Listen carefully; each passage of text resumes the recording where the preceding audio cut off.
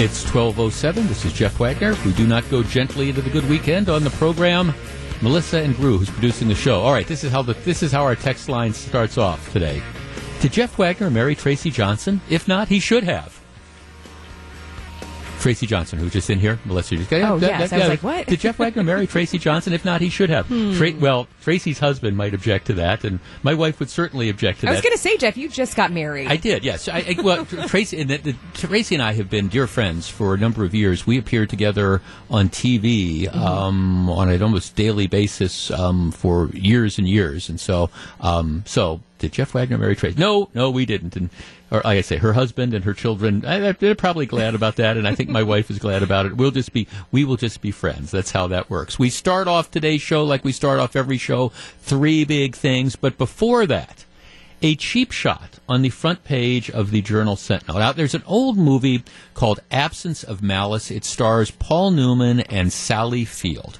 And the whole premise of it's an expose of the newspaper industry, and it talks about how the media does things and how they style stuff to get stories that are accurate but not necessarily true. It's a movie that I highly recommend, and they should show it to the extent anybody studies journalism, whatever that means nowadays, that they should show it. But there's a story on the front page of the paper written by Dan Bice, and I've known Dan for a number of years, and he's an equal opportunity kind of muckraker. But for the last couple of years, he's been obsessed with David Clark. And now that David Clark is gone, there's like, okay, what do I write about now? So there's a story in the paper today, front page. Final tab to provide round-the-clock home security for ex-Sheriff Clark comes to $450,000. And it's a story about how David Clark had, because of death threats when he was the sheriff, he had his home being watched by a security detail. All right? So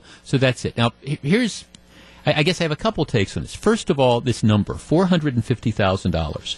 That is not the salary of the police officers or the sheriff's deputies. That is the salary and benefits. Now, when do you ever see that number in a typical story? Mayor of Milwaukee, I don't know how much Tom Barrett makes, 140, 150,000, whatever that number is. You don't see, when they put the mayor's salary in, his compensation, you don't see, well, he makes 140 or 150,000 and another $50,000 in benefits. He makes $200,000 under my scenario. You don't see it. That's not the way it's presented. It's always, this is what your salary is, and the benefits always being separate. In this particular case, because they are trying to generate the biggest number possible, we now add the benefits into the overall cost. Now, is that accurate? Yeah, but it's kind of I don't know. I think it's kind of a sneaky way to present stuff. It's accurate, but it's not the way this is normally presented. The bigger point about this is, and again, I've run hot and cold on David Clark. I think for the first several years he was in office, he was a breath of fresh air. He challenged the things that needed to be challenged. He was willing to stand up to the establishment, and I think he did a good job. I think the last few years, he burned out. He was ready to do something different, and he was just kind of like putting in his time. So, I mean, I view Clark in two different time frames and things like that. But having said that, okay, the guy is a public official. And if he is getting death threats, and he was getting death threats, I don't have a problem with him having protection.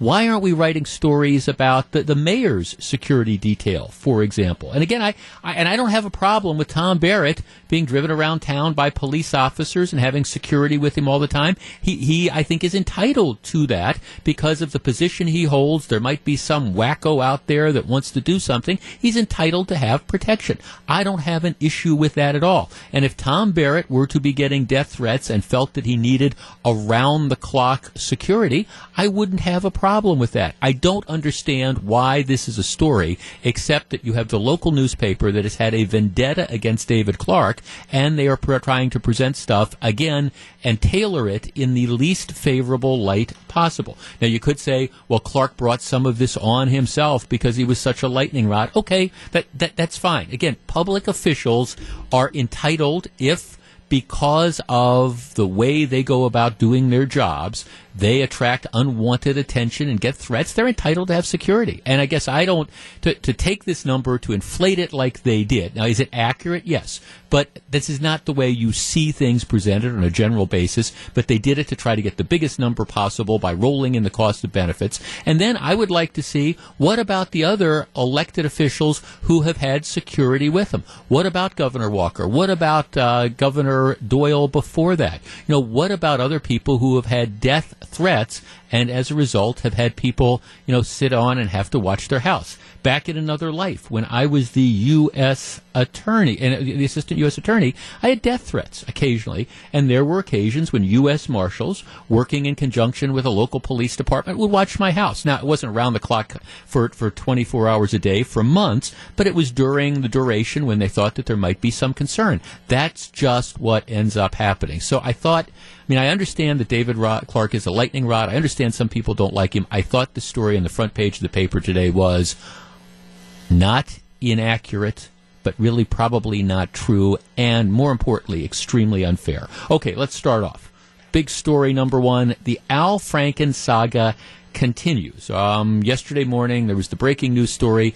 Al Franken, who is set himself up as kind of one of these liberal icons, who's lecturing people in his role in the Judiciary Committee about what is appropriate and what isn't. Everybody knows the story by now. 2006, while he's working for Air America, the defunct, liberal radio network, he's on a tour in Afghanistan. He apparently very badly mistreats this woman. And then, according to her story, just when she resisted his sexual advances, he decides that he's going to make her life miserable for the length of the tour.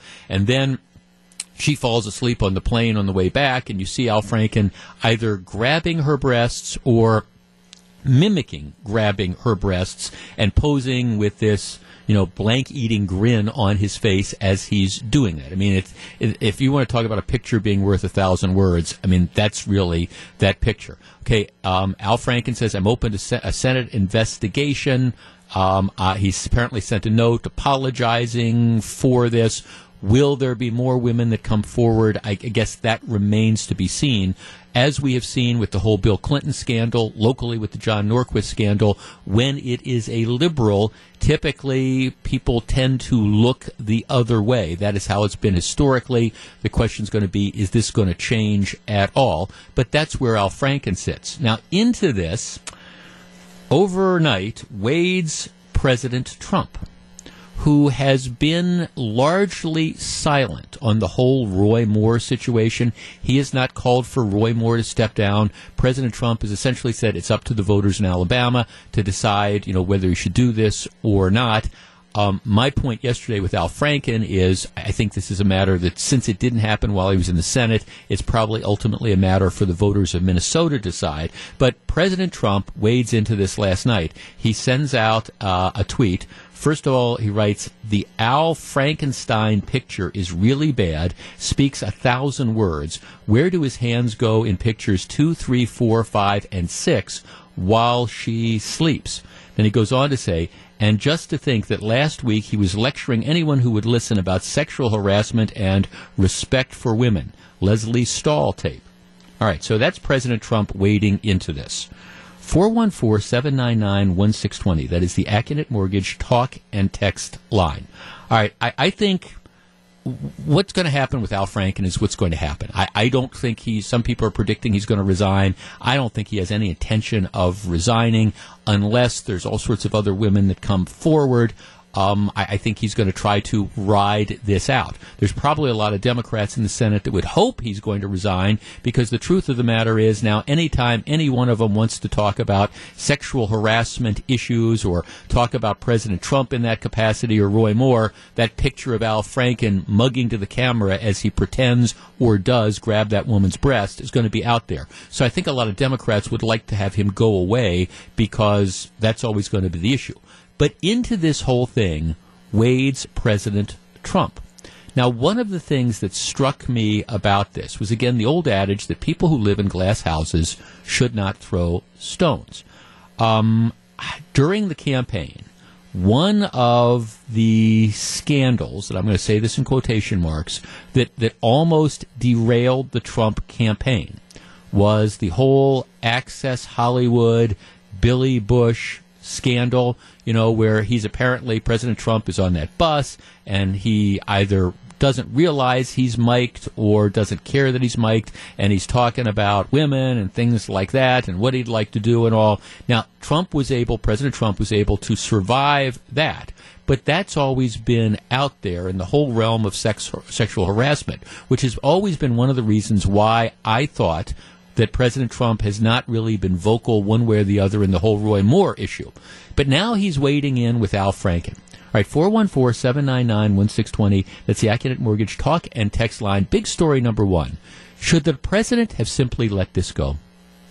Should the president have simply let this go, resisted the urge to send out tweets? And there's no love lost between Al Franken and Donald Trump. There's just none. But under the circumstances, would the president have been wise to just let this particular issue drop?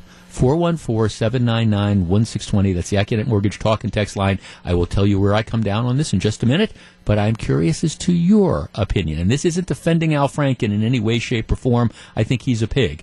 But was President Trump right to go after him? 414-799-1620. We discuss next. If you're on the line, please hold on. It's 12:19. This is Jeff Wagner, WTMJ.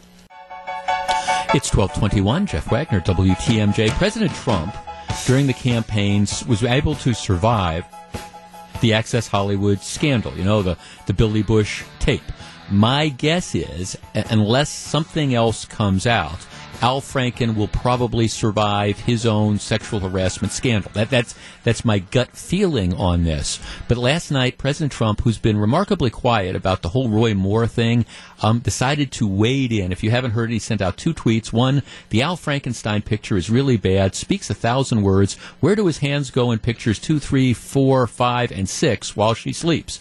And then he says, and just to think, last week he was lecturing anyone who would listen about sexual harassment and respect for women, Leslie Stahl tape. And President Trump's, I think he makes fair points in these two tweets. The question becomes, though, should he have been wading into this given his own baggage of Access Hollywood? 4147, and my answer is no. Because my answer is this is another one of these examples where just stay above the fray. Stay above the fray and let other people draw those conclusions. Mike in Madison. Mike, you're on WTMJ. Good afternoon. Hi, Jeff. Hi, Mike. This scandal was the number one reason I stopped caring about Trump in the first place. I didn't even care about the guy after that point, and now he's out here tweeting. It's the biggest hypocrisy, consistent with his behavior. I'm not surprised, but it's just the biggest hypocrisy. It does have that pot calling the kettle black element to it, doesn't it? Yeah. I mean, and I was a never Trumper, Charlie's campaign there, and I think that this was the main reason. I mean, this guy has gross disrespect for women, and now he's out here, making points about Al Franken. It's just right. Yeah. I mean, thanks. I mean, again, that's what struck me about this, and I'm going to get emails from people saying, "Why are you picking on the president?" Well, okay. I try to call him like I see him, and this is not in any way, shape, or form intended to be a defense of Al Franken, who, like I say, I think is a hypocrite, and I think he's a pig too. But at the same time, that Access Hollywood tape is pretty darn damning. President Trump was able to survive it. I get he was able to survive it, but it's still always going to be out there, and it is one of the things that I think has colored a lot of people's views of him, the various comments that he was making, and you can describe it as locker room talk or whatever, and that's fine, but under these circumstances, he should probably, I would argue, be the last one to judge, even though, again, I understand his comments are probably accurate. It's just he's not necessarily the right messenger, is he? Alex in Port Washington. Alex, you're on WTMJ. Good afternoon.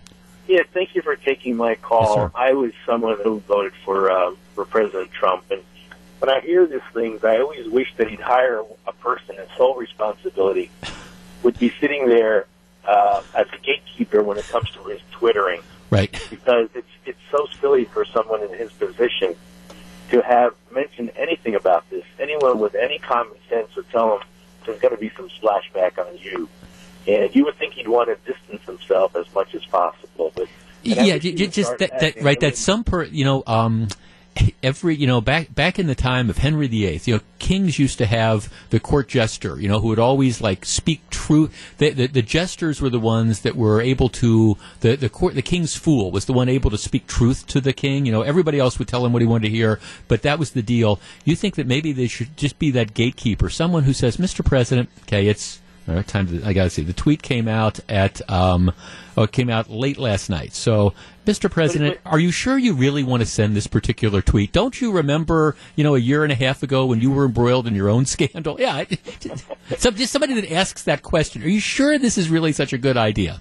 Because you would think he's gotten the job. It's really time to start acting presidential, to set himself up for the next go-round. Well, right. Yeah, or exactly. Or at least not open yourself to, because that's what happens. I mean, he has managed in some corners to make himself the second day story about this because, all right, Al Franken's hanging out there. I mean, trust me, you've got Democrats who were looking to use this sexual harassment thing and Roy Moore as a basis to run against Republicans in 2018. Right?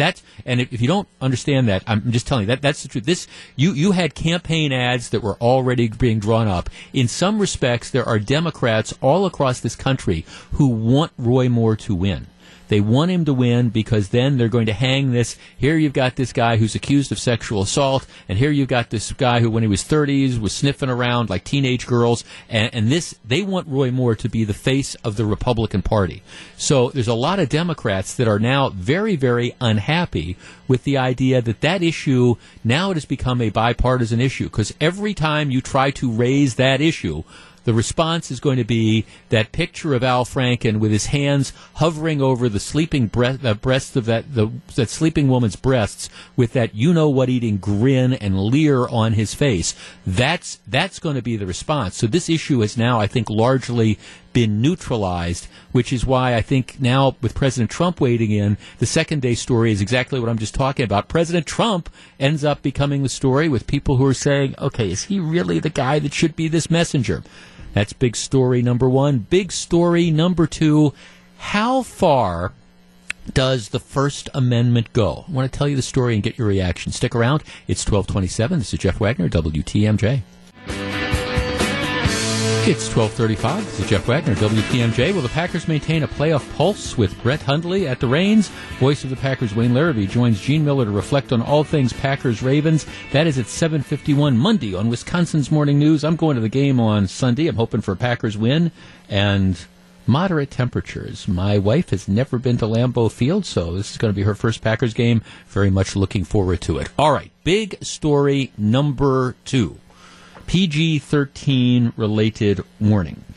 There is a woman in Texas, Fort Bend County, don't ask me where that is, Fort Bend County, Texas, who has been driving around town. She has a pickup truck. Doesn't everybody? That's not unusual. And in the back of the pickup truck, and I'm going to describe it, this is not a bumper sticker.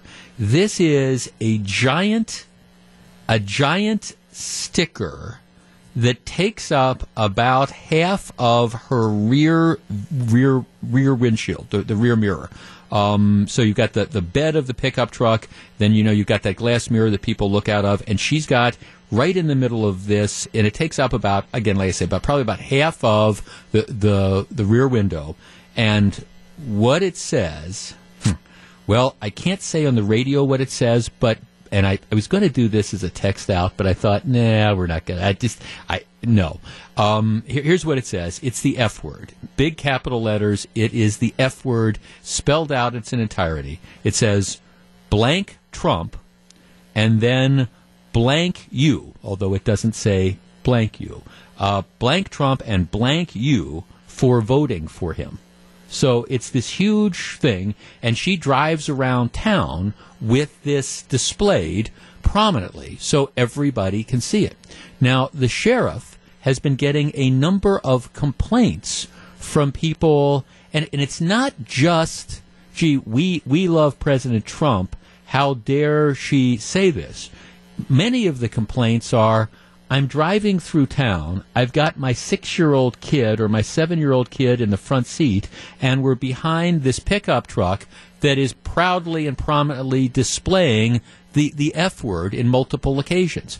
And it's not necessarily the content of the message, but it's rather the way the woman is expressing it. Because these people are saying, you know what, this is just offensive. This is public. It's, public thoroughfares. She's driving around, and we're sitting there with our kids, and we're having to explain, gee, what exactly does this mean when the kid looks up and says, hey, Mom, or hey, Dad, what does blank end up meaning?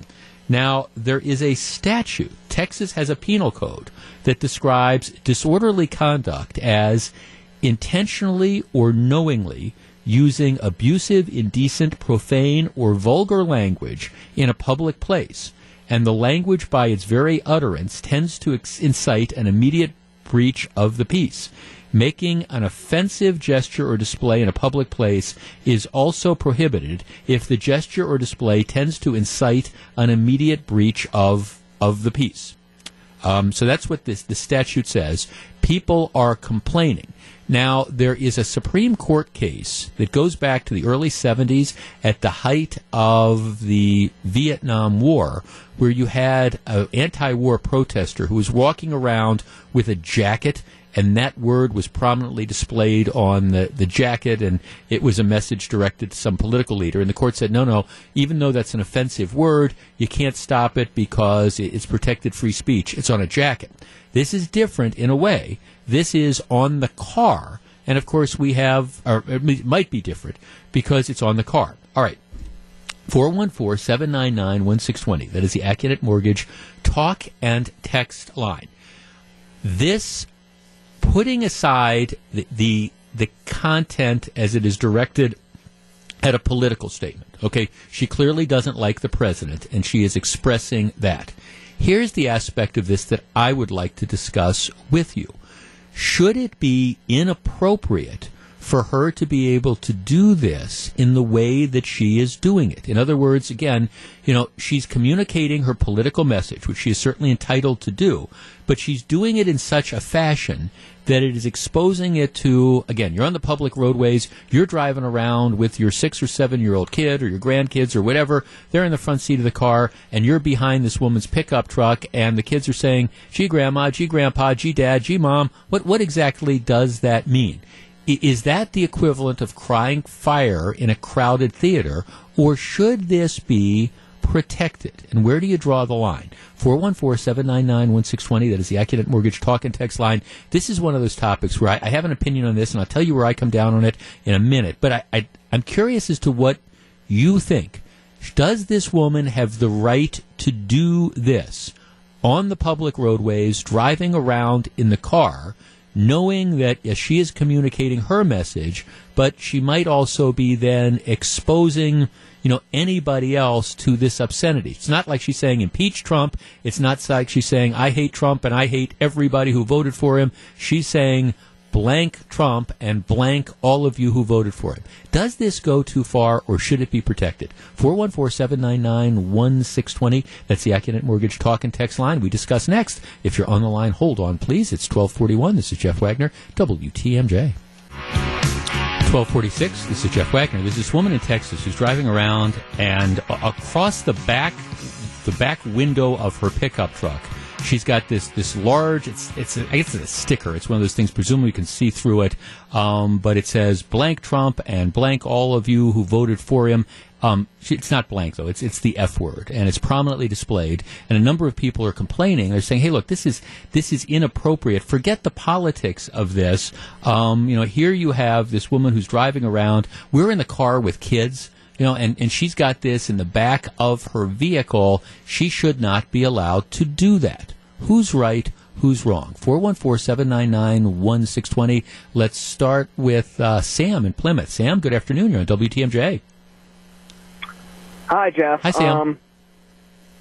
Well, from what I think that she should be allowed to do this. Okay. Now, I disagree with her as much as anybody else, but if we start taking away people's First Amendment rights, then this whole experiment that we have just isn't going to last. Is there a balancing between her First Amendment rights to drive around and to express her political view? What do the people who are in the cars with their 7-year-old kids or grandkids who are behind her and then have to be exposed to what I think everybody would argue is an obscenity, do those people have any rights? How do you balance that out? I think that they also have rights, but I don't think that you can put somebody else's rights above another person's. Well, I think everyone's rights should be the same. Okay. I guess see that's to me what the issue is then. But it's like, okay, do you have a right on a public roadway, for example, and cars are regulated? Do you have a right to not be exposed to obscenities or things like that? I mean, is there any sort of right, or is it just, well, that's tough beans? You can't say that word on the radio. You can't say it on TV because, again, we view that as being an obscenity. We view that as something that's inappropriate. But it's okay to and part of the reason we do that is because maybe there's children that are going to be listening or things like that, and we don't want them to be exposed to these offensive, obscene words. But if you're on the roadways, is it different? I just raised this question. 414-799-1620. That's the Academic Mortgage talk and text line. Joe on the north side. Joe, you're on WTMJ. Good afternoon. Yes, of course she doesn't have the right to do this. 40 years ago, my brother-in-law got personalized license plates with the name retard on it. Okay. And, of course, complaints, once that word got changed around, complaints came in. He was notified he had 30 days to stop at the DMV. Right. Or his car was going to be, right. unregistered on the road. Right. Same goes here. Complaints coming in, DMV sends her a letter saying you must remove this from your vehicle or your plates are going to be, Okay, well, all right, except is there a difference? Okay, see, in the case you're talking about, the license plates are issued by the state, and so they say, all right, we control what your personalized license plate message can be, so, we're not approving this because you're right. I mean, Wisconsin has that policy, and they've always had it. If we think it's going to be an obscenity or something derogatory, we're not going to let you do that. Now, this isn't the license plate, though. She's putting this sticker up. It has nothing to do, it's not sanctioned by the state. It's not a license plate. It's a sticker that she's putting up in her back windshield. Does that make any difference? Yeah, not really. There's hundreds of regulations of what you can have on your car. Right. You have to have rear view mirrors. Right. You get all that. Right. They can control anything they want as long as that vehicle is on the road. Yeah, now now that is an interesting point, and that's why if she wanted to post, let's say she wanted to put a sign up in her front yard that says this, I think she would have, I don't think there's anything anybody could do about it because, okay, it's her front yard, and the argument would be, okay, that's her property, she should be able to do this. Now, what makes this trickier in my mind is because, again, it's a vehicle. We regulate all sorts of things with regard to vehicles. And, Joe, you're right, make a very good point. We regulate, what's put on license plates. But, of course, the license plates are issued by the state. Should that make a difference? 414-799-1620. Steve in Mequon. Steve, you're on WTMJ. Good afternoon. Hi, thanks for taking my call, Jeff. What do you think? Do you remember George Carlin and was it the 7 things you can't say on TV or in public? Or in Milwaukee? But believe it or not, Steve, people claim to have been at the Ice Bowl. I was not at the Ice Bowl. I was at that George Carlin show at Summerfest where he got arrested. Honest to God, true story. I was there. Yeah. He was arrested. So right. My point is that if the words, whether they're spoken or you printed them, it's your words. So I think that you could argue that the same standard would apply, that if you're driving around with the F-bombs on your vehicle, you might as well be taking a megaphone and shouting it out in public. And so that standard, I think, at least in Milwaukee, would then apply to you. It's disorderly conduct. Yeah, except that at the same time, Steve, I mean, Carlin beat the rap. I mean, they tossed, they said that was a free speech question. Now, again, the difference there with the Carlin thing is Carlin, yes, he was saying the words in public, but he was a performer. People were there. You could walk away from that if you didn't want to hear it. That's different in some respects than this, because people are saying, hey, we can't get away from this. If we're driving around, we're using the public thoroughfare, we get stopped at the red light, we're behind this car, what can we end up doing? 414-799-1620. Let's talk to Justin in Mequon. Justin, you're on WTMJ. Good afternoon.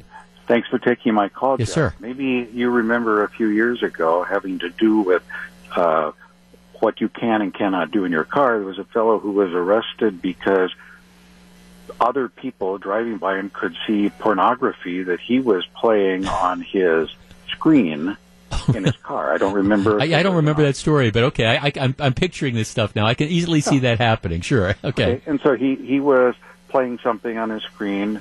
Other people could see it through his car windows. Okay. He gets arrested. So therefore, there seems to be lots of restrictions on what you can and cannot do in your car.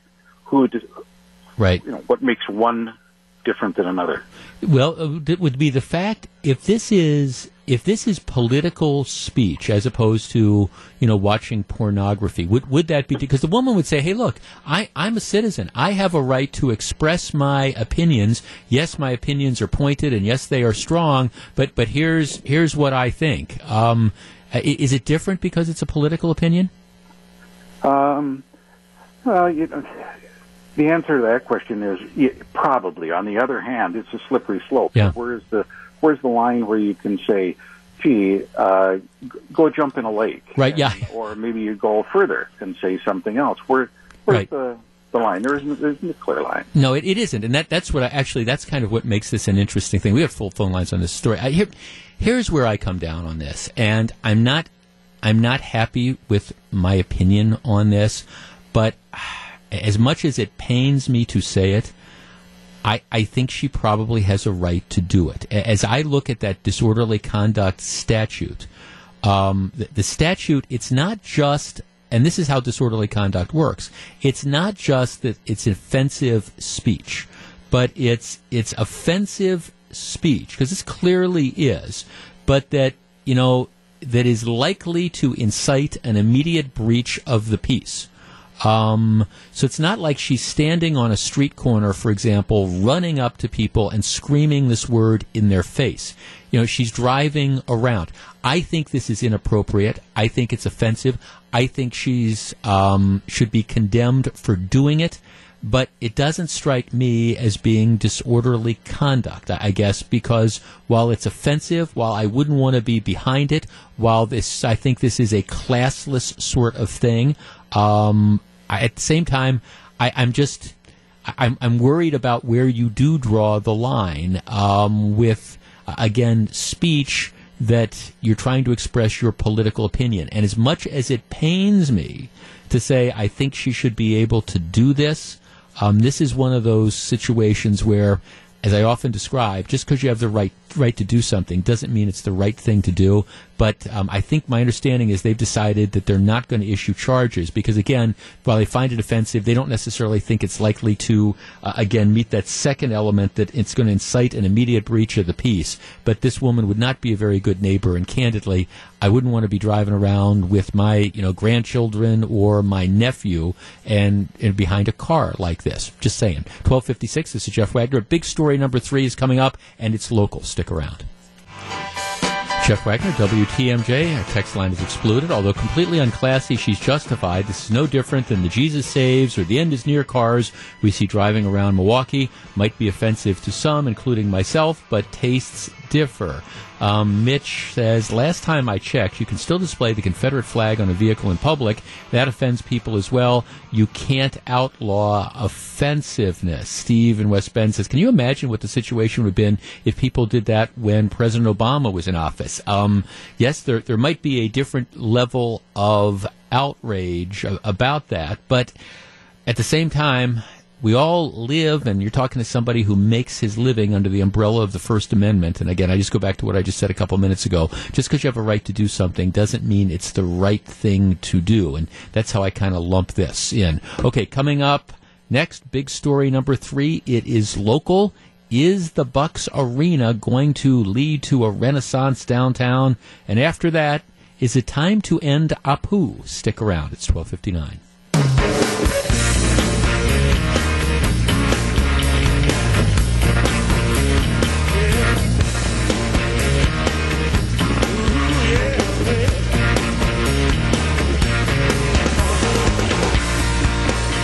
It's 110, Jeff Wagner, WTMJ. Hey, a good pop culture corner coming up at 2:35 this afternoon, but lots of stuff before that. Big story number 3. All right, the Milwaukee Bucks, the new downtown arena, which is really coming together just north of the Bradley Center. I was downtown the other day just driving around, and it's amazing how much progress they've made on it. Now, I understand, Gru, who's producing the show today, I understand that what I'm about to say is heresy because it's kind of, remember the story of the Emperor's New Clothes, and you know, the Emperor is walking around naked, and everybody is standing there, and he's naked, but everybody's like saying, oh, what a wonderful suit of clothes, you look absolutely tremendous, until there's this little kid that comes up and says, what do you mean, he's naked? You know, that's the whole premise. So I understand that as we're building the new arena, everybody's talking about what an architectural marvel it is and how great it looks. I think it's butt ugly. Now I think from the outside, it's, matter of fact, a friend of mine, we went to a bar on Old World 3rd Street about a week ago. We both drove by and said, my God, that's an ugly building. Now maybe I just don't get it. And inside it sounds like it's going to be really nice. So I mean, I'm not poo-pooing it. I'm just saying I'm the guy that thinks that big ugly orange thing at the end of Wisconsin Avenue, that sunburst, I think that's butt ugly too. So I mean, I appreciate that, you know, beauty is in the eye of the beholder. I'm just saying, for me, the exterior of the Bucks Arena, at least as it looks right now, does absolutely nothing for me. But that's okay. It doesn't matter. Doesn't matter. I'm told it's going to be extremely nice inside. They say it's about 70% completed. But that's not the aspect of what I want to talk about with you. Whether or not, you know, people will be able to decide for themselves whether it looks like a giant keg and whether that's something that we want or not. But all right. But here's the deal. The Bucks have this press conference, you know, yesterday. And to me, the key to whether the commitment of taxpayer dollars, which was something that I was in favor of, the measure of whether or not the Bucks Arena is ultimately going to be a success or not, is whether or not the surrounding development, you know, takes off. Because I think objectively, if you look at most of the studies of new arenas, they don't pay for themselves. You know, the sports teams always say, well, you put this down there and it's going to generate all this in new traffic and things like that, and it never does. That's just the reality. What might make this different, though, is the fact that you have this entire entertainment district, which is being developed in connection with the new Bucks Arena. And then there's another discussion about what do you do with the site of the Bradley Center. Some people want to turn it into a dog park. Give me strength. I love dogs, but come on, give me strength. But anyhow, so yesterday at the Milwaukee Press Club, the Bucks president and others are there, you know, talking about how, you know, this complex, this is going to really, you know, change things about downtown. And the Bucks president says, we want to attract residents down here, and we want to spur retail spending in a big way. We should be getting an additional 1 million or 1.5 million people to visit downtown. And again, they're talking this entertainment block, and the argument they're making is they say, hey, if we build this entertainment block with bars and restaurants and things in the shadow of the new arena, their argument is, this is going to serve, first of all, it's going to bring more people downtown. They're going to stay and spend more money. And it is going to complement the existing bars like around 3rd Street, for example. It's not, the argument is, it's not going to be moving people who already go to whatever, the Uber Tap or, you know, Buck Bradley's or any of those places that they're going to say, okay, or Mater's or whatever. Mater's might be a little bit of a different example. But the people that go to these bars and restaurants right now on 3rd Street, they're still going to go to those bars and restaurants. It's going to be additional people that are going to come down and go to this new entertainment district. And that's the key. They say they think they will be able to bring more people down. I know a lot of the people in that new Pabst development, you know, just to the west and a little bit, I guess, to the south of where the arena is. There's been some development there, and I know a lot of those bar owners and stuff are counting or hoping that there's going to be an influx of people, and it's going to be new people, and they're going to start patronizing these places. All right, 414-799-1620. That is the AccuNet Mortgage talk and text line. To me, that's the key factor. The way we're going to judge success and whether this investment was ultimately worth it isn't just, are people going to come down and are the Bucks going to start winning, and are people going to come down and go to the Bucks games? The question is going to be, are people going to come down that aren't otherwise coming down? Are they going to patronize the new entertainment district? And are they going to do that in such a way that it doesn't come at the expense of the existing bars? So let's tee this up. 414-799-1620. That is the Acunet Mortgage talk and text line. I think short term, and I'm talking about the first year or two, there's definitely going to be an influx of new people who are going to want to come down and want to see what it is all about. Big picture, though, I got to admit, I'm a little bit skeptical as to whether or not long-term something like this is sustainable. And I don't want to be the guy that's throwing a wet blanket on this, but candidly, I think it is more likely. First of all, I mean, I think a lot of people right now, you come down, you go to the games, you go into the games. The new arena is supposed to be incredible. You know, you spend your money there, then you go and you get in your car and you drive home. Maybe some of that will change temporarily when you put in the new entertainment district. I'm not sure, though, that I agree with this premise that, all right, you build this project and all of a sudden you're going to bring 1 million to 1.5 million more people down to that area. Certainly not necessarily on a long-term basis. But what do you think? 414-799-1620. We discuss next. It's 1:17. This is Jeff Wagner, WTMJ. 1:20, Jeff Wagner, WTMJ. Quick traffic update with Eric Bilstein. Yes, 4145 northbound, Jeff, is a mess right now. They have construction. They're working on the bridge at Capitol Drive, so the two left lanes are shut down, and because of that, significant delays. Right now, from the Zoo to Good Hope is going to take you a half hour. You're also seeing the delays on 894 northbound as well, so you're on the brakes heading northbound. They should have this cleared up by 2 o'clock, but in the meantime, you're on the brakes heading north. Now, you're not going to be Buzzkill Billstead today, too. I think I already have been. Last Friday, it seems like every 15 minutes you were coming in with like some disaster after that. It was one after another. But once this opens up, then I'll be... Good. You'll welcome me with open arms. I'll come in and tell you how wonderful you are always welcome. I mean, that's the thing. It's not that. It was just like, it seems like every time you pop in, it's something. All right, roads are, all right, there's a truck with cow guts that is overturned and the freeway is going to be closed for the next 3 days or stuff like that. Okay, we'll continue to keep you up. I understand. You just report the news. You don't make it. I get that. And New Berlin Eisenhower lost, too. There you go. There's more Buzzkill for you. All right. Big story number 3 is this whole the big at a press meeting in front of at a conversation before the press club yesterday.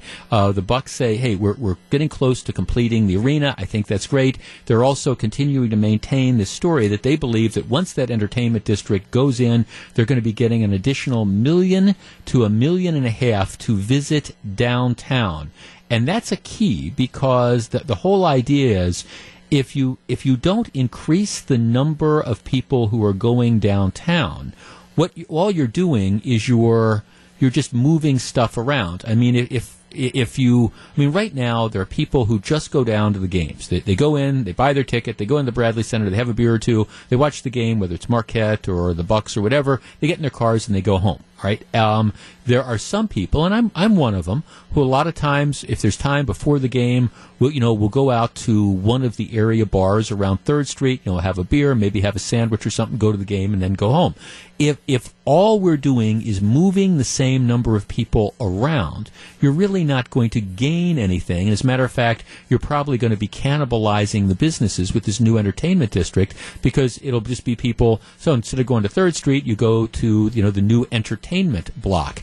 I think short term, there is going to be an influx of people. I don't think there's any question. There's going to be a lot of people who are going to come down because they want to see, what this is. They're going to want to see the new arena. But even if they don't go to the new arena, they're going to see, okay, what is this new entertainment district? To me, the more difficult question is going to be, where does this go 2 or 3 years from now? And are they really going to, on a regular basis, be able to bring 1 million and 1.5 million people in?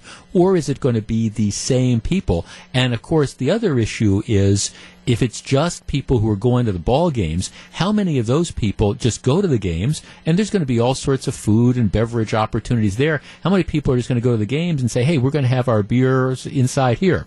Bill in Oconomowoc text, if the Bucks do not put a winning team on the floor every year, people will stop coming after a couple years. That is, of course, the challenge to it. Justin says, based on the success of similar entertainment districts I've seen around the country, I think this is an excellent project for Milwaukee. It will draw plenty from even the Chicago, Madison, and Fox Valley areas, plus, especially in the summer, attract people already here for Summerfest and other festivals to give them some other reason to come. The growing young are ever inclined to seek out urban, people-centric places like ours will be. I hope. I hope. Because, again, that's what the key is going to be. It's going to be bringing new people in, as opposed to, hey, we've come up for Summerfest. All right, we're leaving. We're going to go to Water Street and have a few beers. Now it's going to be, all right, we're going to come up, and there's a lot of new people who are coming up just because they want to see the entertainment district. Because, again, if all you do is move people who come up from Chicago, go to Summerfest, and go to Water Street, if all you do is you move them from Water Street over to the entertainment district, you don't have a net gain. Ron texts, the new arena will be the best major concert venue, and with the entertainment area, it will be a long-term attraction. Milwaukee might be a fun city again. I hope he's right. It's 1:25. This is Jeff Wagner, WTMJ. It's 1:35. Jeff Wagner, WTMJ. I will never forget this. I was 16 years old. I was probably a junior at Nicolay High School. And I had been somewhere, don't even remember where, and I had purchased a T-shirt, which was, by all measures, it was clever, but it was inappropriate. I remember the T-shirt. The T-shirt, actually, it had cartoon drawings of farm animals having intercourse. That's what it was. All right? And they had funny expressions on their face. It struck me as clever. I bought it. 16 years old, don't know why I bought it. But I do remember this. One day it occurred to me that this would be a good idea to wear it to school. So I put it on in the morning, and I'm starting to head out, and then my mother, Anne, who everybody who knows my late mom just adored her. She was whatever good characteristics, whatever there is about me that's good, it goes back to my mom. My brother and I will both say that. My mom, every little boy thinks their mom is a saint. My mom was just an absolute saint. So I'm trying to get out of the house. I'm wearing this T-shirt that's got images of cartoon animals having sex on it, and my mother, Anne, sees this, and she had not seen the T-shirt before. And needless to say, she takes one look at this T-shirt and then kind of looks at it again and then just gives me that look, and she says, "You're not going out of that house with this T-shirt on. Change it." Now, I'm 16 years old, and I know everything. So I started to say, "Well, Mom," and she said, again, and this was a tone of voice that I didn't hear often from my mother, but the tone of voice was, "Jeffrey." And whenever she would call me Jeffrey, I knew I was in trouble. "Jeffrey, I told you. You are not going out of this house with that T-shirt on. Take it off, go back, put on something appropriate." And that was the point where, with my mother, you just, there was that tone of voice and the Jeffrey where you knew, all right, wherever I was going to wear that T-shirt, it wasn't going to be to school. But my mother exercised judgment, and I didn't have the judgment to self-censor. My mother helped me out on that. All right, here's this story. It's a 7-year-old kid who goes to school in the Atlanta area, at 7th grader. CNN is based in Atlanta. That's where they're headquartered, that's where the Ted Turner thing is. So here's the deal. His middle school is scheduled to take a field trip to CNN, right? And they've announced the field trip. So his mom and dad go out and they buy him. Now he's going to with his classmates to CNN. Okay, his mom and dad, at his request, go out and they buy him a T-shirt. And the T-shirt is this one that you perhaps have seen before. It's got the CNN logo, but it's not CNN, it's FNN, Fake News Network, right? So it's again like what President Trump calls CNN. So the kid puts on this Fake News Network T-shirt to go onto this field trip to the actual CNN. The mother, or the dad, actually says, this year, when the CNN tour was announced, my 7th grade son, Jackson, asked me if he could purchase a Fake News Network shirt to wear for the field trip. As an advocate for the First Amendment, this is Dad writing, I agree to the request. His mother cautioned him that he might cause a controversy and needed to be prepared for that. He was fully aware of the implications of decision and made the affirmative choice to wear his shirt. So he shows up for the field trip wearing the shirt. As he gets there, a teacher says to him, no, this is inappropriate for this field trip. I want you to remove it before the tour. And they make him... I guess they make him take off the T-shirt. And now there's this whole controversy about, was the school wrong in telling the kid that, this is attire that was inappropriate for where it was that they were going. They weren't telling him he couldn't wear the shirt to school, but they were saying, hey, look, we're going to be guests. We are going to visit CNN, and wearing a shirt like this is inappropriate given that we are guests. Okay, 414-799-1620. That is the Acunet Mortgage talk and text line. I am willing to bet that maybe you're going to disagree with me on this one, but you know what? I think the school, and this has nothing to do with CNN or fake news or whatever, but I think the school was right in telling this child, under the circumstances, this T-shirt was inappropriate for where they were going. The school was essentially a guest of CNN in this particular case. So they were going on the field trip, they were going on the tour, and I think it was rude and inappropriate to wear this shirt there. If they had told him you can't wear the shirt to school, I would have a different position.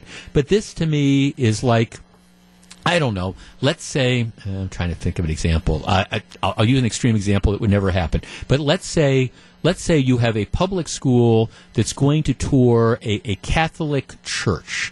They're studying architecture, so they're going not to study Catholicism, but they're going to study this Catholic church because it's a big piece of architecture or whatever. And some kid shows up wearing a T-shirt that has something derogatory on it about the Catholic Church. I would say that would be inappropriate. You are going as their guest. 414-799-1620. That's the Acunet Mortgage talk and text line. Lord knows I have no love for CNN, and I understand the whole fake news type of thing, and I think it's a clever T-shirt, and if the kid wants to wear it in general, I think that's fine. But I think the school has every right to say, it is inappropriate for where we are going. It is rude and insulting. We are invited guests there, and this isn't appropriate for this field trip. That's how I feel about it. How do you feel? 414-799-1620. Are we unfairly infringing on his First Amendment rights, or was this inappropriate for the particular spot they were visiting? We discuss next. If you're on the line, please hold on. If you want to join us, 414-799-1620. That's the Acunet Mortgage talk and text line. Just like my mother told me, that shirt you were wearing, son, is inappropriate for school. I think this particular T-shirt was inappropriate for where they were going. It's 1:42. We discuss next. If you're on the line, please hold on. This is Jeff Wagner, WTMJ. 1:46, Jeff Wagner, WTMJ. You are on the top of your game this afternoon. All sorts of challenging phone calls and texts. Here's a good one. So you think it's someone's right to drive around with an F Trump on the back of a pickup truck? Like I said, I thought it was inappropriate, but I thought you had the right to do it. Okay. Yet a school district is correct in telling a kid he can't wear an anti-CNN T-shirt. Why the double standard, Jeff? Well, I don't think it's a double standard at all. On the one hand, you have people who do have First Amendment rights. They're on their own time. They're driving around. Okay? That's not what this kid is. This kid is in school. Schools can have dress codes. Schools can have all sorts of rules and regulations. You don't have an absolute First Amendment right in the context of a school. And here, you're going on a field trip to CNN as part of the school class. Yeah, I think the school has a right to say, hey, we are invited guests here, and we're not going to have one of our students come and wear a T-shirt that is designed to, embarrass who our guest is. I guess that's, to me, where I at least see the distinction. All right, here's another one. Jeff, I disagree with you. My question is, what would be the difference between someone wearing a Bears jersey to a tour of Lambeau Field, or even if he wore a Fox News shirt? Okay, well, here again is the difference. Okay, the Lambeau Field tours are open to the general public. You have a right to do that if you choose, understanding that you might be mocked if you do it. But they're open to the general public.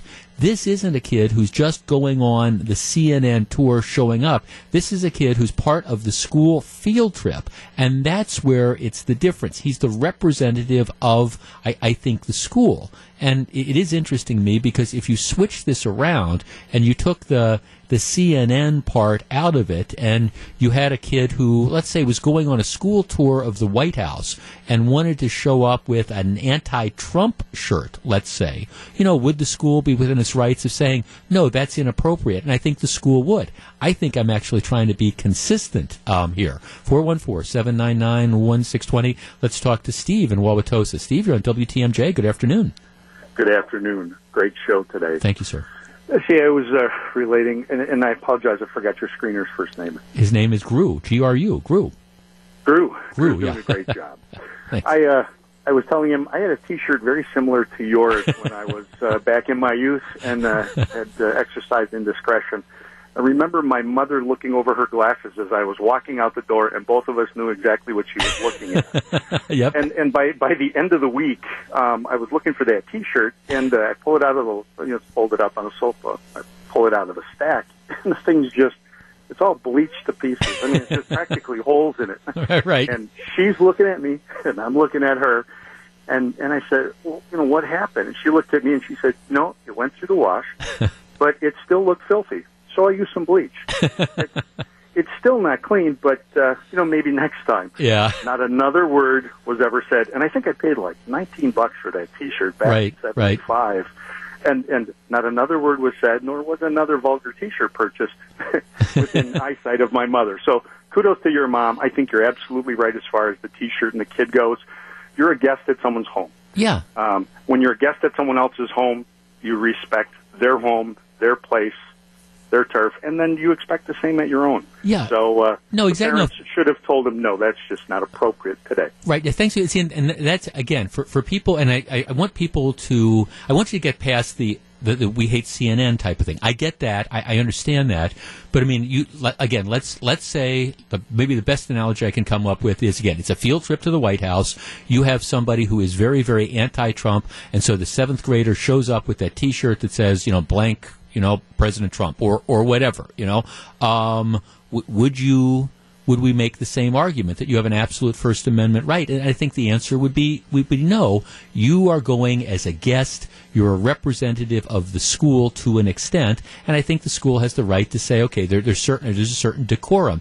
We're not telling you can't wear this CNN T-shirt in your real life. I don't even think they're telling them that you couldn't wear the CNN shirt to class. It's just in this particular situation, since we're going on the field trip, we're saying that we think it is inappropriate, and I actually agree. Let's talk to Kyle in Pleasant Prairie. Kyle, you're on WTMJ. Good afternoon. Good afternoon. How are you doing? I'm doing well. What do you think? Well, I have to say I'm trying not to be biased because, I have no particular love for CNN. Amen. Yeah, I get it, right. No, and I understood. And launching off on this topic, that's perhaps the easier analysis is just, we all hate CNN, so here, the kid wants to embarrass him, let him go ahead. But I think there's kind of a larger issue to that than this. Yeah, absolutely. I think it's also a reflection of the parents' views as well. I know 7th grade kids are very smart and very, articulate, but I also know that, maybe if the parents had a problem with him going on this field trip, maybe there could have been further actions taken in that category as well. Maybe they would have more leaned towards not allowing him to go rather than, No, I think, but I think the truth is the parents bought him this shirt. I think the parents were 100% behind this, I guess, Oh, right. Yeah, definitely. Yeah. So I guess, thanks for calling. That's, again, I think there is a time and a place for everything. And if you are, again, in this context, if the parents decided, for example, they're doing tours at CNN, and we're going to, go down and we're going to take a tour on Saturday morning or whatever, and and the parents were cool with this, and you were going as individuals, I think have, one respect. This plays out when you have these athletic teams that make the decision to visit the White House, and I guess I've always felt that if you, let's say you don't like you don't like President Trump, so you're an athlete and you don't like President Trump, so you make the decision that you're not going to go to the White House. Okay, that's fine. I think you have a right to do it. At the same time, though, if you're going as part of the team, I would not support somebody showing up. All right, you're you just won the you've won the collegiate basketball championship. You make the decision you're going to go, but you're going to try to do everything you can to embarrass the president by showing up with like a T-shirt, for example, that says something completely and totally inappropriate. I think the school would be within its rights in saying, no, you can't wear that. That is, in fact, inappropriate. And I think that's where the distinction is, that, when you're representing a group, you just should be at least a little bit respectful. And if you don't want to go, if you don't like CNN and you don't want to go, well, then opt out of the field trip. No problem with that. It is 1:53. This is Jeff Wagner, WTMJ. 1:56, Jeff Wagner, WTMJ, coming up in less than 10 minutes. Does Apu have to go? If you are a fan of The Simpsons, you know exactly what I'm talking about. Here we have an email. Just weighing in on the shirt issue. First thing is the shirt was insulting to the organization. It's not the same as wearing a Bears shirt to Lambeau Field. Secondly, how does a 7th grader use discretion with something like that? The shirt is awesome, but I think that's what it was the parents trying to get their opinion across. I'm pretty sure the kid doesn't have an opinion one way or the other on the news stations, given the fact that he was 12 years old. Yeah, you're going to visit CNN, and if the kid had showed up in a Fox News shirt, for example, and they told him he couldn't wear it, I'd probably have a different feeling about this. But this was it was something designed to mock CNN. And I'm all in favor of mocking CNN, don't get me wrong. But if you're going on a school field trip and they're good enough to offer you a tour, I think the school's within its rights in saying, no, this is just an inappropriate sort of T-shirt. If you have noticed, we've gotten through the first 2 hours of the program, and it has been largely a Roy Moore-free day, other than some references at the very beginning when we were talking about Al Franken and the president's latest tweets. For a number of people over the course of the last 2 weeks who have been vehemently disagreeing with me, and my point was, look, I don't know whether Roy Moore 30 years ago actually, sexually assaulted a woman or not. I don't know. But with all these women coming out and talking about, number one, how, when he was in his 30s, he was, dating and sniffing around or trying to date or stalking all these teenage girls. That to me just tells me that he's just not suited to be a U.S. senator. On top of that, the point I have been making and why I think he should step down, but he's apparently not going to, is he's not going to win. This is a seat that should be Alabama. By normal, I mean somebody without this kind of baggage wins this race with 65 to 70% of the vote. Roy Moore, thanks to Steve Bannon, who is the flamethrower who's been trying to start a Republican civil war, Roy Moore is the one Senate candidate who might, even before all this broke, he was the one Alabama Senate candidate who might have been in trouble. I've made the point all along that I think, and this is what Ron Johnson was saying when I interviewed him a couple days ago, Alabama wants a Republican senator. They just don't want this guy to be their Republican senator, and that is now starting to show up in the polls. I mean, here's the reality. Fox News has a poll, and I understand that some people don't believe Fox News, but don't believe polls. But Fox News' poll now has the Democrat, Doug Jones, ahead of Moore by 8 points. There's another poll by the Republican Senate Committee that has about those same sort of numbers. So the truth is, if Roy Moore doesn't do the right thing and step down, even if you feel he's being railroaded, it doesn't matter because he is going to lose and he's going to cost the Republicans a seat in the Senate, which is why if he really cares about the conservative movement, he would say, look, I think this has been a witch hunt. I think this is terrible, but I am stepping down in the interest of the party. To not do so would be selfish, and it might be consistent with what this guy really is. It's 1:59. This is Jeff Wagner.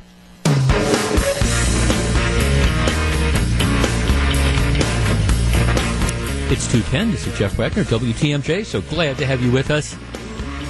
You know, I've just during the break, we have all these different TV monitors in the studio, and one of them happens to be, for reasons I can't exactly explain, but I've been too lazy to change it, set to CNN. Now, if you go back and you listen to the first segment of the program today, we were not talking about the Al Franken controversy per se, but late last night, President Trump decided to weigh in on he'd stayed pretty much away from the whole Roy Moore thing, but he decided to wade in, and he sent a couple of accurate tweets, talking about, Al Franken and some of the allegations against him. My point at the time was people who live in glass houses should not throw stones. And I kept thinking, what's he thinking of? Because this is the same President Trump, who is vulnerable. I mean, this is the guy who, he ended up surviving the Access Hollywood scandal with the tape of Billy Bush and some of, his remarks. Now, ultimately, it didn't cost him. But at the same time, for President Trump to be talking about sexual harassment, to jump into the middle of this just makes himself, vulnerable. And that's one of the reasons why, I think he'd stayed out of the whole Roy Moore thing. Well, all right, so I've got CNN here. This is, of course, the story. This is all everybody's talking about today, not the Al Franken thing, but gee, isn't President Trump a hypocrite for, given his remarks and his incidents that he's the one that's mocking Al Franken? And, right or wrong, it's like, why even go down this particular route? Sometimes just quit while you're ahead. One of our callers, and you can go back and listen to this on the podcast. We podcast every one of the shows. One of the callers made the point saying he should just have a gatekeeper. He should just have somebody there that, every time he wants to send a tweet, that person just kind of says, are you sure you really want to do this? All right. Gru, who is producing the show today and always, are you a fan of The Simpsons? You're just iffy, huh? Simpsons, longest running animated comedy series. It's the longest running scripted primetime TV series in the United States. The Simpsons has been on for 29 years. I stopped watching it a long time ago, not because I didn't like it or not because it was clever. I just kind of got tired of it, I guess. That's sort of it. My brother just to this day loves The Simpsons and does all sorts of Simpsons lines. But if you have ever seen The Simpsons, and almost everybody has at some point in time or another, The Simpsons is a parody of every stereotype imaginable. I mean, that's what they do. You've got characters like, Homer Simpson, the dad, which is the overweight, couch-sitting, lazy, donut-swilling embodiment of, white America, at least under some people's perceptions. You've got Milhouse, who is the, really smart, nerdy kid. You've got Ned Flanders, who's sort of the stereotypical religious guy. You've got, Nelson, who is the stereotypical bully. You've got the Waylon Smithers character, who's sort of the stereotypical Well, I think, I don't know if they've ever talked about the guy's sexuality, but you can tell it's sort of like he's sort of one of these stereotypical type of characters there. You've got, Ralph Wiggum, the police chief's son, and Wiggum is the kid that again, another one of these stereotypical nerds that are there. You've got the Chief Wiggum, who's the donut swilling stereotype, police officer. You've got the comic book guy, who is the fat, nerdy, quote-unquote, stereotypical loser, the guy who's into that. I mean, and it goes on and on and on, and I could go through the list, but it's a series of stereotypes that are there. Groundskeeper Willie. It's one after another, and that's Fat Tony, who's the stereotypical Italian mobster. It's what that show is all about. And one of the actually very, very popular characters, who is admittedly a walking stereotype, is the character Apu. Apu is the Indian convenience store owner whose signature line is "Thank you, come again." And I'm not going to do it in a dialect, because dialects, I was telling Gru this yesterday, dialects are what always get talk show hosts in trouble. But if you've seen the show, you know what I mean. It's the stereotypical Indian, that would be Indian as opposed to Native American, who runs the convenience store. I mean, that's it. And it is a stereotype in every way, shape, or form. But the guy's on a show that's a character on a show of stereotypes. Well, anyhow, I bring this up because there is going to be a documentary that's going to be airing on Sunday night on True TV, and it's by a comedian. And the comedian, it's called The Problem with Apu. And this is what they argue. They say the character is funny. It has nothing to do with the character not being funny.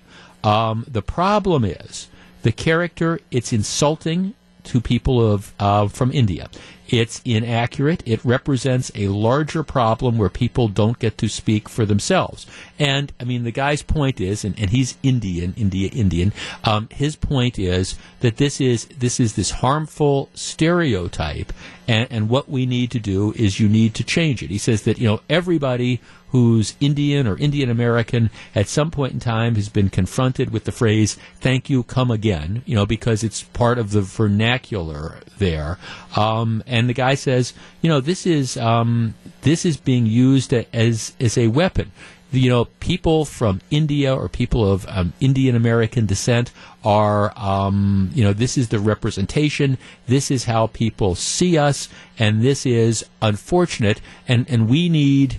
Apu needs to change, and that's the point of the documentary. Apparently, the documentary, it's kind of like the first Michael Moore documentary, Roger and Me, where he spent a lot of the movie trying to get an interview with the head of General Motors to talk about closing the auto plants in Flint. Apparently, much of this documentary shows this guy trying to pursue an interview with Hank Azaria, who's the comic who does the voice of Apu, and the Simpsons people aren't speaking to him. But he's arguing this is a hurtful stereotype, and it's not that it's not funny, but we need to do away with this. All right, 414-799-1620. That is the Acunet Mortgage talk and text line.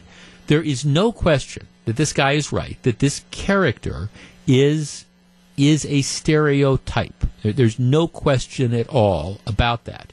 Of course, this character is a stereotype on a parody show that has all the different stereotypes that are there.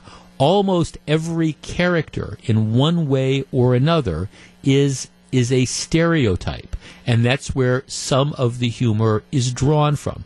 Homer is a stereotype. Ned Flanders is a stereotype. Milhouse is a stereotype. The list goes on and on.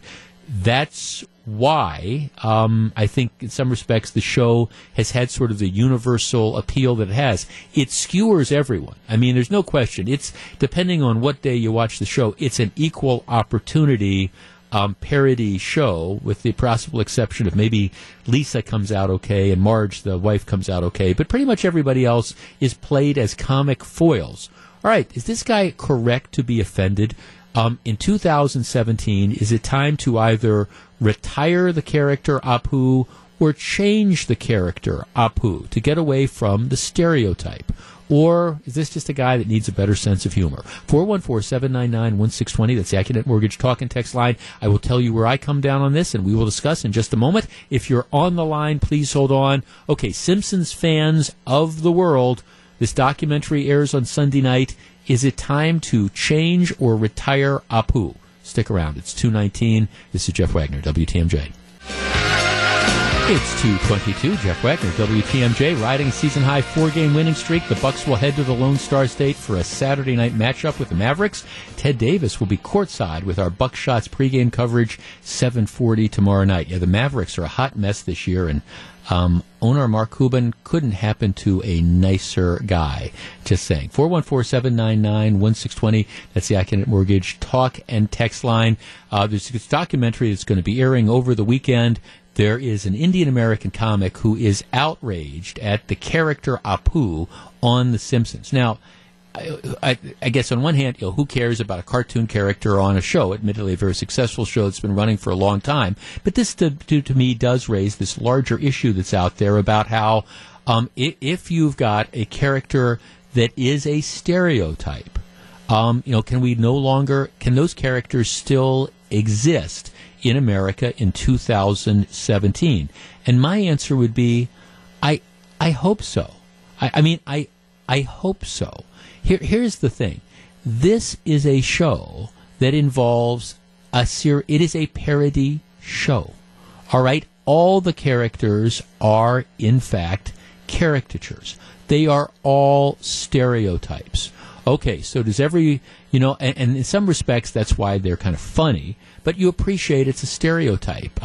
You appreciate, not every police officer is overweight with a giant belly who goes around going, donuts. Okay, nobody is like that. We recognize that, but yet, nevertheless, because it plays into that stereotype, it allows us to, skewer some things that are out there. Let's go to our text line. Let's see. Keep up who is. People need to get a sense of humor and quit being buzzkills. There's another one. If a cartoon you don't like is on, don't watch it. Just like if you don't like CNN, turn it off and watch Fox News. Here's another one. Guy needs to go buy himself a sense of humor. Show's around for 25 years. Enough with the political correctness already. Pretty soon nobody will laugh and everybody will walk around staring mundanely. Well, there is a point to that. Let's see. If a Simpsons character has got to go because someone gets their feelings hurt, then every late night show that relentlessly criticizes President Trump and those who voted for him should be held to the same standard. I guess, look, here is the thing. These are characters, and the reason. And first of all, I think people can understand it's a cartoon. That's where we start off with. It's a cartoon, and the fact is, there is always, with every one of the stereotypes, whether it's the police chief or whether it's the comic book guy or, whether it's Fat Tony, the mob boss, there's stuff. These are the creations. I don't know, maybe there's a little touch of reality to them, whether it's a creation of, again, the mass media or whatever, but they are characters that everybody can relate to in one shape or form or another. And I don't hear the people that run comic book stores getting upset or offended. I don't know, people who are religious getting upset about the Ned Flanders interpretation. Let's talk to Christine in Cedarburg. Christine, you're on WTMJ. Hello. Hi, good afternoon. What do you think? Well, I just think we all really, if we're really honest, know one of these characters, whether it be our neighbor, a store clerk, or a friend, or someone at the bar. And this program has been on for so long. And if if you stop watching it, you stop watching it, or you just don't watch it if it's that offensive. Yeah, exactly. And I guess this is humor, and it's designed as a parody. There's stuff that appears on Saturday Night Live, for example, that I find to be, offensive and sometimes not funny. So how do I respond? I generally don't watch Saturday Night Live, but that's the choice I'm making. And I guess if enough people become offended or whatever, they'll stop watching The Simpsons. But the point is, at least right now, it's been on for 29 years. It still gets really good ratings. I think people love the characters, even stereotypes and all. Right. It makes you laugh. And so even her sisters are with smokers, the twins. I mean, it really is poking fun at everyone. Yeah, well, that's exactly it. It's not like this is a show based around everybody making fun of the Apu character, for example. It's not it. They make fun of everybody. I mean, yeah, no, thanks. I mean, I guess if you're going to go after The Simpsons, I mean, how about South Park? A little South Park goes a long way with me. Some of the episodes of South Park I just think are uproariously funny, and others not necessarily. But regardless, it's a comedy. Actually, I have a text that just says that same thing. If somebody's offended by Apu, they better not watch South Park. Yeah, I mean, South Park. If you want to be upset, focus on that. My guess is that The Simpsons are going to kind of say pound sand to this. I was just going through different channels. I saw Married with Children, on a really old show, Married with Children. You want to talk about a parody show. You want to talk about something that was really vicious when it went after like middle-aged white males. I mean, that's what that 70s show was about, or some of the other characters in there. I mean, my goodness, that was a parody show as well. And the bottom line is, if you don't like it, if you don't think it's funny, or if you're offended, just don't watch it. It's that simple. It's 2:28. This is Jeff Wagner, WTMJ. It is 2:36. Jeff Wagner, WTMJ. So very glad to have you with us. All right, we do this time every Friday. I call the segment Pop Culture Corner. Sometimes we talk about books, sometimes movies, sometimes TV shows, sometimes sports, sometimes cars. Just whatever I think's going on in the news or my life or whatever that kind of tickles my fancy, and I hope will tickle yours. We also, as I said, live stream this on Facebook Live, and we're up. You can just go to facebook.com/620WTMJ. We have turned on the giant lights, and you can see what I look like, and maybe see Gru in the background, and our IT guy, Dan, is here as well doing this. Okay, so here's what I was thinking about today, and my niece, I've told you about it. My niece, my goddaughter, Sydney, she's a freshman at San Diego State. My brother and I went and visited her and saw Jimmy Buffett a couple weeks ago in concert. But she's coming back for Thanksgiving. So this is going to be the first time she's been back since she went to school in August. Like I say, we saw her a couple of weeks ago. But she's coming back. And I've been thinking, I remember, as somebody who went away to college, I can remember coming back over Thanksgiving, and one of the things you obviously want to see mom and dad and all that, but one of the things you want to do is you want to see your friends. And I can remember it used to be a big deal. You'd get in on that Tuesday, or generally speaking, you get in that Wednesday before Thanksgiving, and you'd be on the phone, and your buddies are all coming back into town, and, you'd go out to one of the local haunts or one of the watering holes, either on Wednesday night. A lot of times, Wednesday night, by the way, is a big night for bars and restaurants, because that's exactly what a lot of people are doing. They're back in town, and people are going out and catching up and doing those things. Friday is the same way, and I can just think of some of the bars and restaurants that we used to go to, almost all of which, not all, but almost all of which are gone. And it's just, that's one of the reflections of time. But I thought, kind of as a tribute to people who are, well, I don't know, you're using the holidays to hook up and meet old friends and things like that, I thought we would take a walk down memory lane. So for Pop Culture Corner today, I call the segment Gone But Not Forgotten. All right, bars, restaurants that you used to hang out at, maybe, with your family or friends or whatever, bar or restaurant that you used to hang out at, that you spent a lot of time at, that you killed a lot of brain cells at or ate a lot of calories at, that place that you just absolutely love, that bar or restaurant that is gone but not forgotten. 414-799-1620. That is the Acunet Mortgage talk and text line, as well as our Facebook.com/620WTMJ. Gone but not forgotten. And with some people heading out of town to go deer hunting, that might be a particularly appropriate one as well. But as people are coming back, those watering holes, the restaurants, the places you used to hang out at that you just miss. Gosh, I wish that restaurant was still here. Boy, that bar, I just absolutely love it. I wish it was here. Tell you what I'm going to do. Let me take a very quick break. Our phone lines are jamming up quickly. Go with your first instinct. We'll go to as many calls as we possibly can. I will also read your texts and your comments on Facebook Live. If you want to see what we look like, what I'm wearing today, Not that it's that much of a thrill, but, you can check it out, facebook.com/620WTMJ. If you're on the line, please hold on. It's 2:40. This is Jeff Wagner. 2:43, Jeff Wagner, 620 WTMJ. Okay, this is on our our text line here. Jeff, my family, friends, and fellow firefighters used to gather at the Genesee Depot Cafe every Friday and a couple times during the week as well until their closing 2 years ago. Great memories and great food. Let's see, Laura in Oostburg. I miss the big wheel rollerblading rink that was in Sheboygan. So many memories, all in their 90s glory. Wish they would bring it back. Let's see, on our text line, let's see, the Peppermill Disco in Menominee Falls.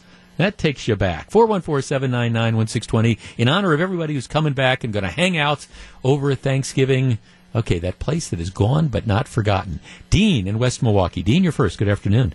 Hey, buddy. How's your day? It's very good, especially since it's about over in about 25 minutes. But thank you for asking. Well, I'm sure there's lots of people behind me, but there was two places, actually. One of them was Shad's over on 68th and Layton. I remember that, sure. Oh, it turned into a Tam's Chop Suey, which is now gone, which turns into something else now, which I won't talk about because it's free advertising. And the other place was Attic West. Oh, remember Disco? Oh, absolutely. Attic West. It's now. I hear it's now a strip joint, right? That's what it is now, right? Yeah. No, I'm too old for that. Right. Well, right. Thanks. And like I said, if you noticed, I said I heard about this. But yeah. Oh, Attic West. I mean, back in the day, the 70s, the Attic West, that was the place that you go. I actually went to law school with one of the gals I went to law school with. She was married to the owner at the time, so I always remember that. 414-799-1620. Let's talk to Rick in Michigan. Rick, you're on WTMJ. Good afternoon. Hey, how are you today? I am well, thank you. I'm thinking about all these great places that are gone but not forgotten. Yeah, the favorite place that we used to always go to was Timers. Timers, sure. On like First and National. Avenue. Yeah, like First and National or something, right, yeah. Absolutely. Line around the block to get in the place. Yeah, isn't it funny? That's one of those places that's in one of those places you thought would be there forever, and it's been gone for a while now. Yeah, and then the restaurant that's actually in a new location, but the old Giovanni's on Brady and Van Buren. Yep, yeah, used to go there for Italian food all the time. Oh, the name of and of course you had the guy that got the guy that got murdered. Right. Yeah, right. Thanks. Right, exactly. I remember that from back in the days as well. Let's talk to Dennis in Hartford. Dennis, you're on WTMJ. Good afternoon. Yes. Marty Zipko's in Hartford. Oh, man, you're dating yourself, too, there, aren't you, pal? A little bit. They still have the phone booth there yet. Oh, yeah, that was, of course, when I was growing up, Hartford was, I mean, it might have been, it might as well have been Minnesota if you were growing up on the North Shore. But I can remember driving out there on several occasions. It was a great time. It was a lot of fun. Yes, the old house and Weiler's. All those different... All those different places. Nope, you're right. Now, thanks for the call. Let's see on the Facebook Live thing. Manning's on 76th and Appleton. It was 76th and Good Hope, I think, wasn't it? But I remember Manning's. The National Liquor Bar. Well, that takes you back in time. Open it up. I think it did in fact close, but I think it opened up like at 6 o'clock in the morning. So, if you wanted a shot and a red, white, and blue beer, the National Liquor Bar was the place to go. 414-799-1620. Let's talk to, let's go to Jerry in Waukesha. Jerry, you're on 620 WTMJ. Good afternoon. Hey, good afternoon. Billy's Old Mill was over on 75th and Coltsford out in Greenfield.